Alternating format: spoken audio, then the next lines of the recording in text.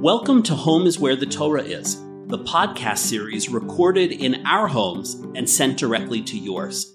I'm Leon Morris, the president of the Pardes Institute of Jewish Studies.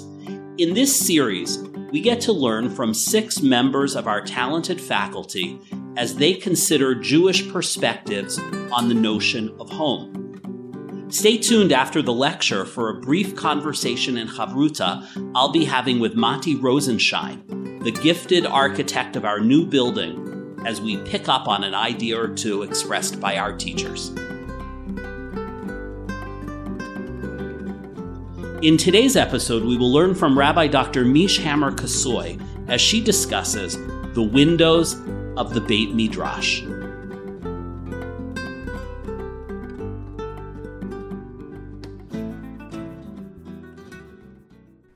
Ki bior panecha natat lanu torat chayim v'avad chesed yadadai yadadai yadadai yadadai.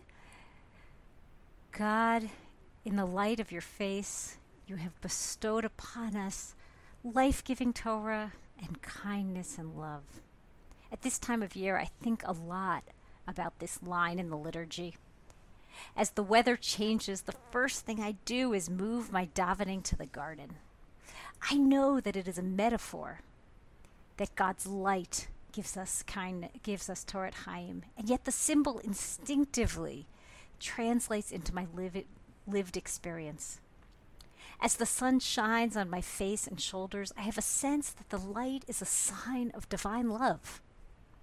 A comparison of the parallel bracha in the Mariv prayer, which is much shorter and omits any mention of light, makes clear that this is already intended in the liturgy itself. Light is a powerful and obvious symbol, universally, and our tradition is no exception. Isaiah holds out our potential to be Or L'Goyim, a light to the nations. We call Hashem Ori V'ishi. God is our light and our redemption. We say in Yeshayahu, Kumi Ori Kiva Orech Kavod Hashem Aleich Zarach. Arise, shine, for your light has dawned. The presence of the Lord has shone upon you. Behold, darkness shall cover the earth, and thick clouds the peoples. But upon you the Lord will shine, and God's presence will be seen over you. And nations shall walk by your light, kings by your shining radiance. That's about light. These days, however, we've been spending a lot of time inside our house and at home. And that's got me thinking about windows. And this thinking about our own home also provides us with an opportunity to think about our home of Torah learning, the Beit Midrash. What kinds of windows do we want and need in both our family homes and our Beit Midrash? How does form inform function and symbol create experience? In order to shed light on this question, we need vision for our building. Mashal and Nimshal, symbol and function, are inseparably meshed. One place that is powerful to turn for guidance is the windows of the Beit HaMikdash, the temple. When King Solomon builds his Mikdash, you can find, which you can find the source for on your accompanying source sheet, if you so choose. The first thing narrated after the size of the building is the windows.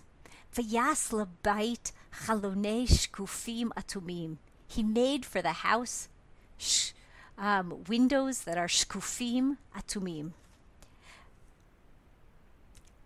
Something incredibly defining about having windows that come even before walls. We don't know very much about the windows, but they are described with a very unusual terminology. Shkufim atumim. The Abarbanel tries to define these words.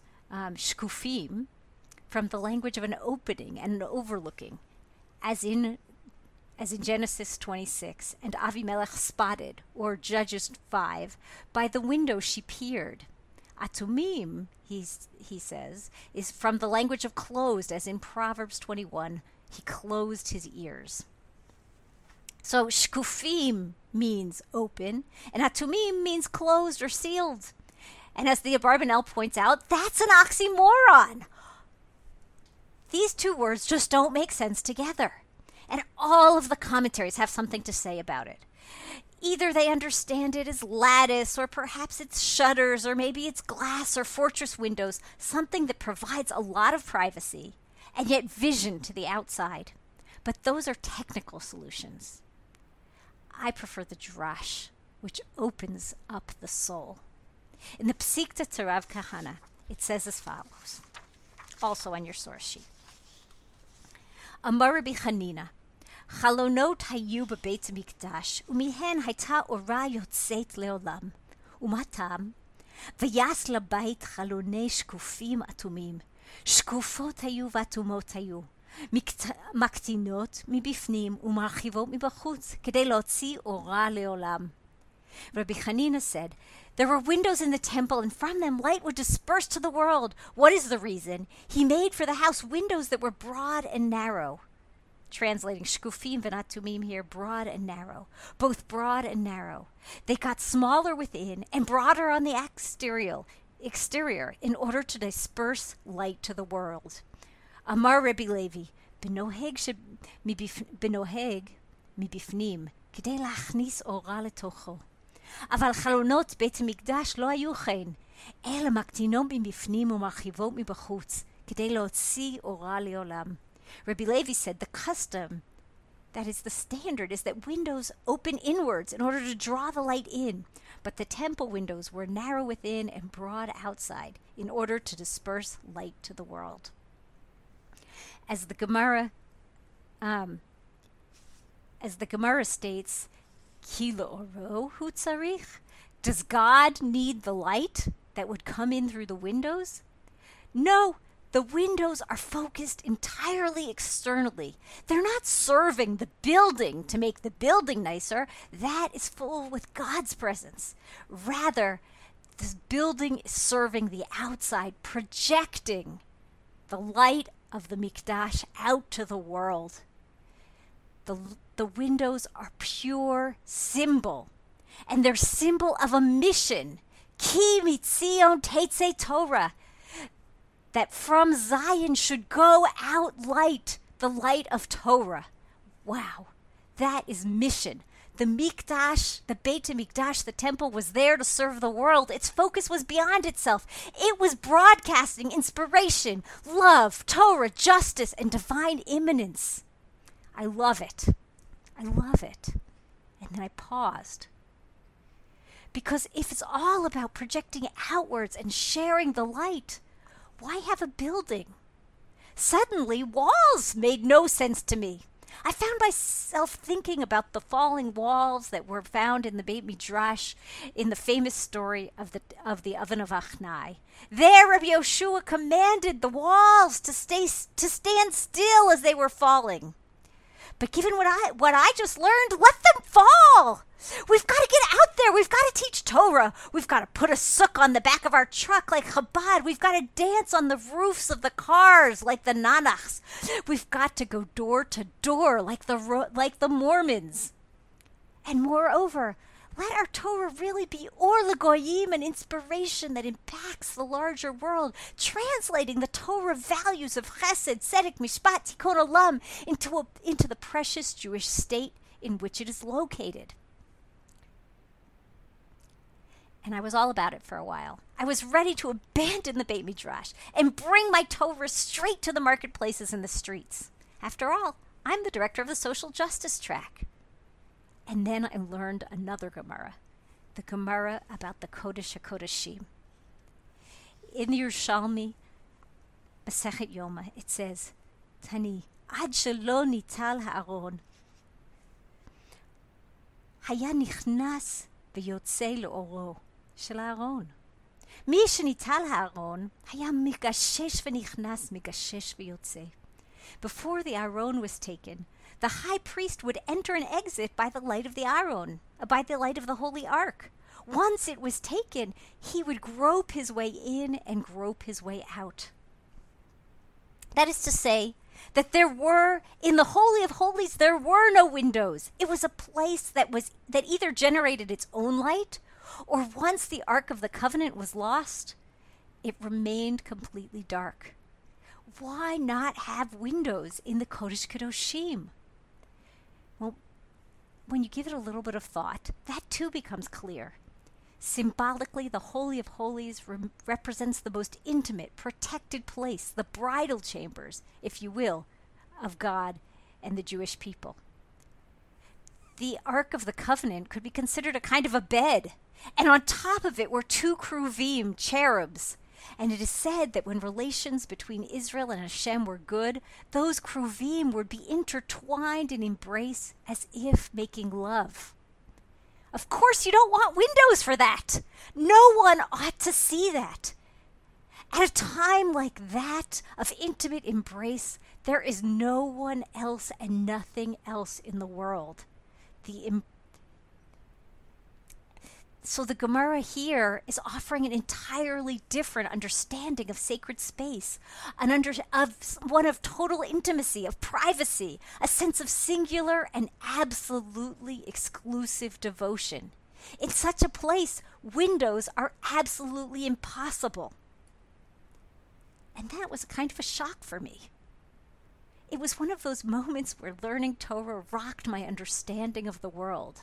It was totally in tension with the ideas that I was thinking about when I sat down to compose this class, about the light on my back when I daven and the way light elevates us spiritually and impacts those of us who are outside the temple.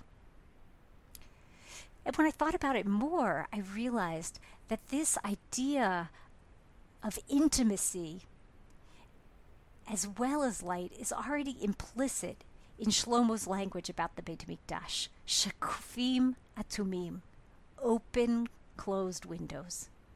On the one hand, there's service to the outside world. But it's also totally autonomous from an internal perspective. We don't theoretically need anything from the outside. On a recent-ish vacation to Greece, I got a window on this. I was on a stunningly beautiful island of Santorini. It's considered one of the most captivating places for sunsets in the world. And there was a church positioned perfectly at the top of a hill. And I couldn't believe that it actually had no windows at all. And then I reflected on this Gemara. Similarly, the Greek Orthodox churches, they love dim lighting in a church. And all the windows are high up so that they let in a little bit of air and light, but just a little bit. And there's no way to see in nor to see out. And I understood from this that there's something about the tension, an oxymoron, which is really an oxymoron, pure paradox, that the Mikdash is a place that is private and intimate, and yet also turned outwards, and the windows are reflective of that. And once I think about the intimacy of that Kodesh HaKodeshim, I can understand that intimacy and also the function of the walls. That there's intimacy and there's also safety and protection. It's not for naught that the temple is called a sanctuary, in two senses of the word. Sacred space that also provides refuge. Holding on to the corners of the altar provided sacred protection, just as walls provide a shelter from the storm. So we've learned a lot from temple windows. On the one hand, there's tension about windows in general. They can be dangerous, distracting, a violation of privacy. We have a desire to live in holy dveikut with God, intertwined in embrace and sheltered from the storm. And on the other hand, there's an imperative to windows. They're the first thing mentioned about the temple. They are a bridge to the world around, a realization of our destiny to bring the Torah outside. Walls give a nod to the danger of the outside, while the windows make sure that you're conscious of our outside obligations. We saw a similar thing, or you could find a similar thing, in Noah's Ark. If you want to be a tzaddik, you've got to have a window. and that was the first thing they built in the Mikdash. By building, however, these windows that are shakuf and atum, you can combine both of these desires. The boldness of Ki Mitzion Teitzei Torah, a mission projecting outwards, combined with the safety and intimacy and intensity that's possible in a Beit Midrash, the liminality of a window, which is so very different than open air or even an open door. So we could stop here, and we could definitely say Dayenu, but I'd like to introduce one more level of significance to the windows in our home and in our Beit Midrash, one that's found in a rabbinic story, which is profound in its capacity to humbly self-critique the way that only rabbis can do. In the interest of time, I'm going to bring it only in the English. It tells the story. Once upon a time, Rabbi Elazar, the son of Rabbi Shimon, was coming from Migdal Gedor, from the house of his teacher, and he was riding leisurely on his donkey by the riverside, and he was feeling happy and elated because he had studied much Torah. And now there's a little bit of ambiguity because everything is in pronouns. There, he chanced to meet him, an exceedingly ugly man. He greeted him, "Peace be unto you, Rabbi." He, however, did not return his salutation. He said to him, "Reka! How worthless one, empty one! How ugly you are! Are all of your fellow citizens as ugly as you are?" The man replied, "I do not know, but go and tell the craftsman who made me how ugly is the vessel which you have made." When Rabbi Elazar realized that he had done wrong, he dismounted from the donkey and prostrated himself before the man and said, I submit myself to you. Forgive me, forgive me." The man replied, "I will not forgive you until you go to the craftsman who made me and say to him, how ugly is the vessel which you have made." Rabbi Elazar continued to walk behind him, prostrating low all the way to the city, at which point the people of the city prevailed upon the ugly man to forgive him. The story is dumbfounding. How could Rabbi Elazar bar Rabbi Shimon have learned so much Torah and then act so cruelly? How could he not realize that this ugly man was created in God's image and deserves to be treated with so much dignity? It seems as though the contrast between the beauty of the Beit Mikdash, of the Beit Midrash, was so jarring for him as he met the reality, the harsh reality of our world, which can be so cruel, that he completely lost control. What's gone wrong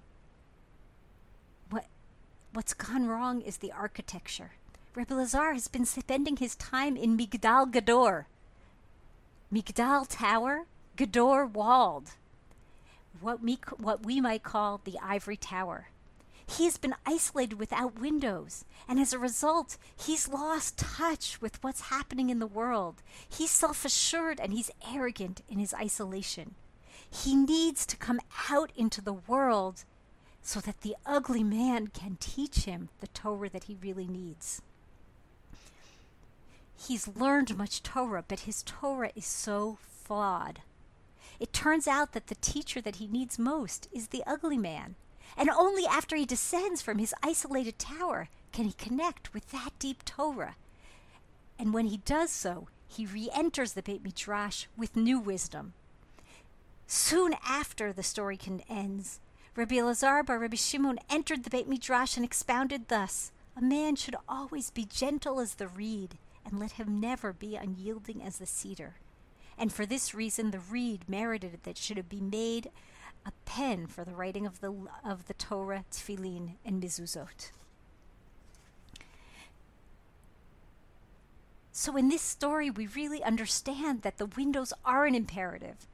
not an imperative so that the ugly man can receive the light of Rabbi Elazar bar Rabbi Shimon, but rather so that Rabbi Elazar bar Rabbi Shimon can learn from the ugly man. This is the rabbis critiquing themselves. Yes, sometimes we need to wall ourselves in under the protection and the intimacy of a migdal or a mikdash or a beit midrash, but there must always be windows. First and foremost, because Ki mitzion tetzei Torah, the beit midrash must project light, so that it can be an or l'goyim, Torat Chaim, and Avat Chesed. It should be a reflection of Hashem's divine countenance. The windows remind us of our responsibility to bring our gifts to the world around us, to make sure that our Torah impacts beyond our narrow community and bridges the chasms that separate our people. But those windows also serve us, the ones inside, be it our private home or our Beit Midrash, to have Torat Chaim and Avat Chesed. We cannot be walled in a tower. We must learn from everything and everyone in the world, both beautiful and ugly. We need them as much as they need us. And so the windows are a three-way imperative, both in our private homes and in our communal Beit Midrash. Protection. Sometimes at Pardes we call this the Pardes bubble, the intensity of a community which is idyllic and brave, and yet liminal, crossing boundaries and having cross-fertilization, Torah that both comes from the world and goes out to it. For many years, I've been blessed to be part of a community that does just that. The special mission of the Pardes Social Justice Track that I'm privileged to direct, and the community engagement piece, which I'm also privileged to supervise, is to make sure that we go out into the world. We learn about economic justice, and then we go and learn about how it's working on facts on the ground at our next door neighbors, the Israel Free Loan Association, OGAN. We learn about Jewish, non-Jewish relations, and then we go and volunteer in the in the Jerusalem African Community Center. Gadol Torah shemevili yadei ma'aseh. How great is Torah that brings us to action, to blood drives, to visits to the nursing home, to community cleanups, to teaching English. This is true of the social justice track, and it's true of Pardes as a whole. Our special mission as a diaspora Israel connection, bridging that chasm, Ki mitzion tetzei Torah, absolutely. And yet Pardes students bring a unique Torah perspective here to Israel. They help us to bridge the chasms between the denominations, to help us understand the special contribution that American Jews can bring to Israel, to understand the power of civil society and the rich contributions of all sectors of the Jewish world. It is such a privilege to teach in this institution. We may be blessed to more deeply integrate the message of windows in our private homes, as well as to build a Beit Midrash whose form will reflect its holy function. Thank you very much.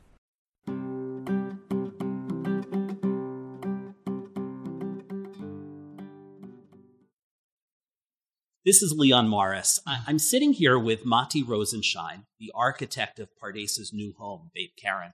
Hello, Mati. Hello. Thank you for having me. Thanks for being here. Mish Hammer Kasoy's beautiful shiur was anchored in this description of the windows of the temple, the Beit HaMikdash, as shkufim atumim, open and transparent, and closed and sealed. How, as an architect, do you go about balancing a sense of intimacy with a sense of transparency? Okay, well, there's a true challenge in doing that. There's a huge tension between those types of spaces. I'll start by saying, or sort of stressing, the importance intimate spaces. And I think this is particularly relevant for the days that we're going through now, following approximately 2 months of almost solitude for many people, which I have to say has been, whereas it's stressful and challenging, also an amazing experience. Solitude is a real opportunity for people to reflect and think, and that has been, in a way, a very positive experience. That happens to bring to mind the text, The Poetics of Space, or the book, The Poetics of Space by Gaston Bachelard. And in the chapter called The House from Cellar to Garret, he speaks about the incredible opportunities associated with solitude, with intimacy.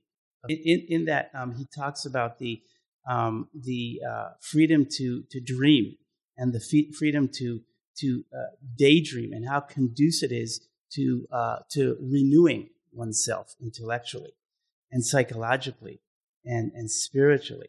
He talks about sites of interiority and contemplation. He, in it, refers to Baudelaire, the French poet, who talks about the practice of the art of fertile laziness, which is important for our intellectual renewal. So I'd like to once again stress the importance of spaces, of intimate spaces. At the same time, one can't live in total solitude. One has to connect with other people. And there's no point in formulating ideas which cannot ultimately be shared and turn into sort of synergistic events. And so in the building, we are looking carefully at how to create those smaller, intimate spaces for very small groups, and how to link them to the open spaces. Some of those, the tension or the division between those spaces will perhaps be with semi-transparent walls, some with completely opaque walls, some might be with the term called a mashrabiyah, which is a sort of Middle Eastern originated screen that allows to see out but not necessarily in. So there are design tools that we're looking at to create the tension, the separation, and the connectivity between the inside and the private interior spaces and the more public spaces within the building.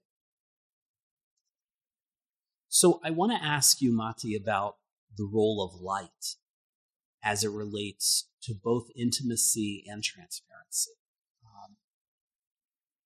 How do you play with the use of light, and can light be a source for intimacy, or is it only a source for transparency? How do you think about light?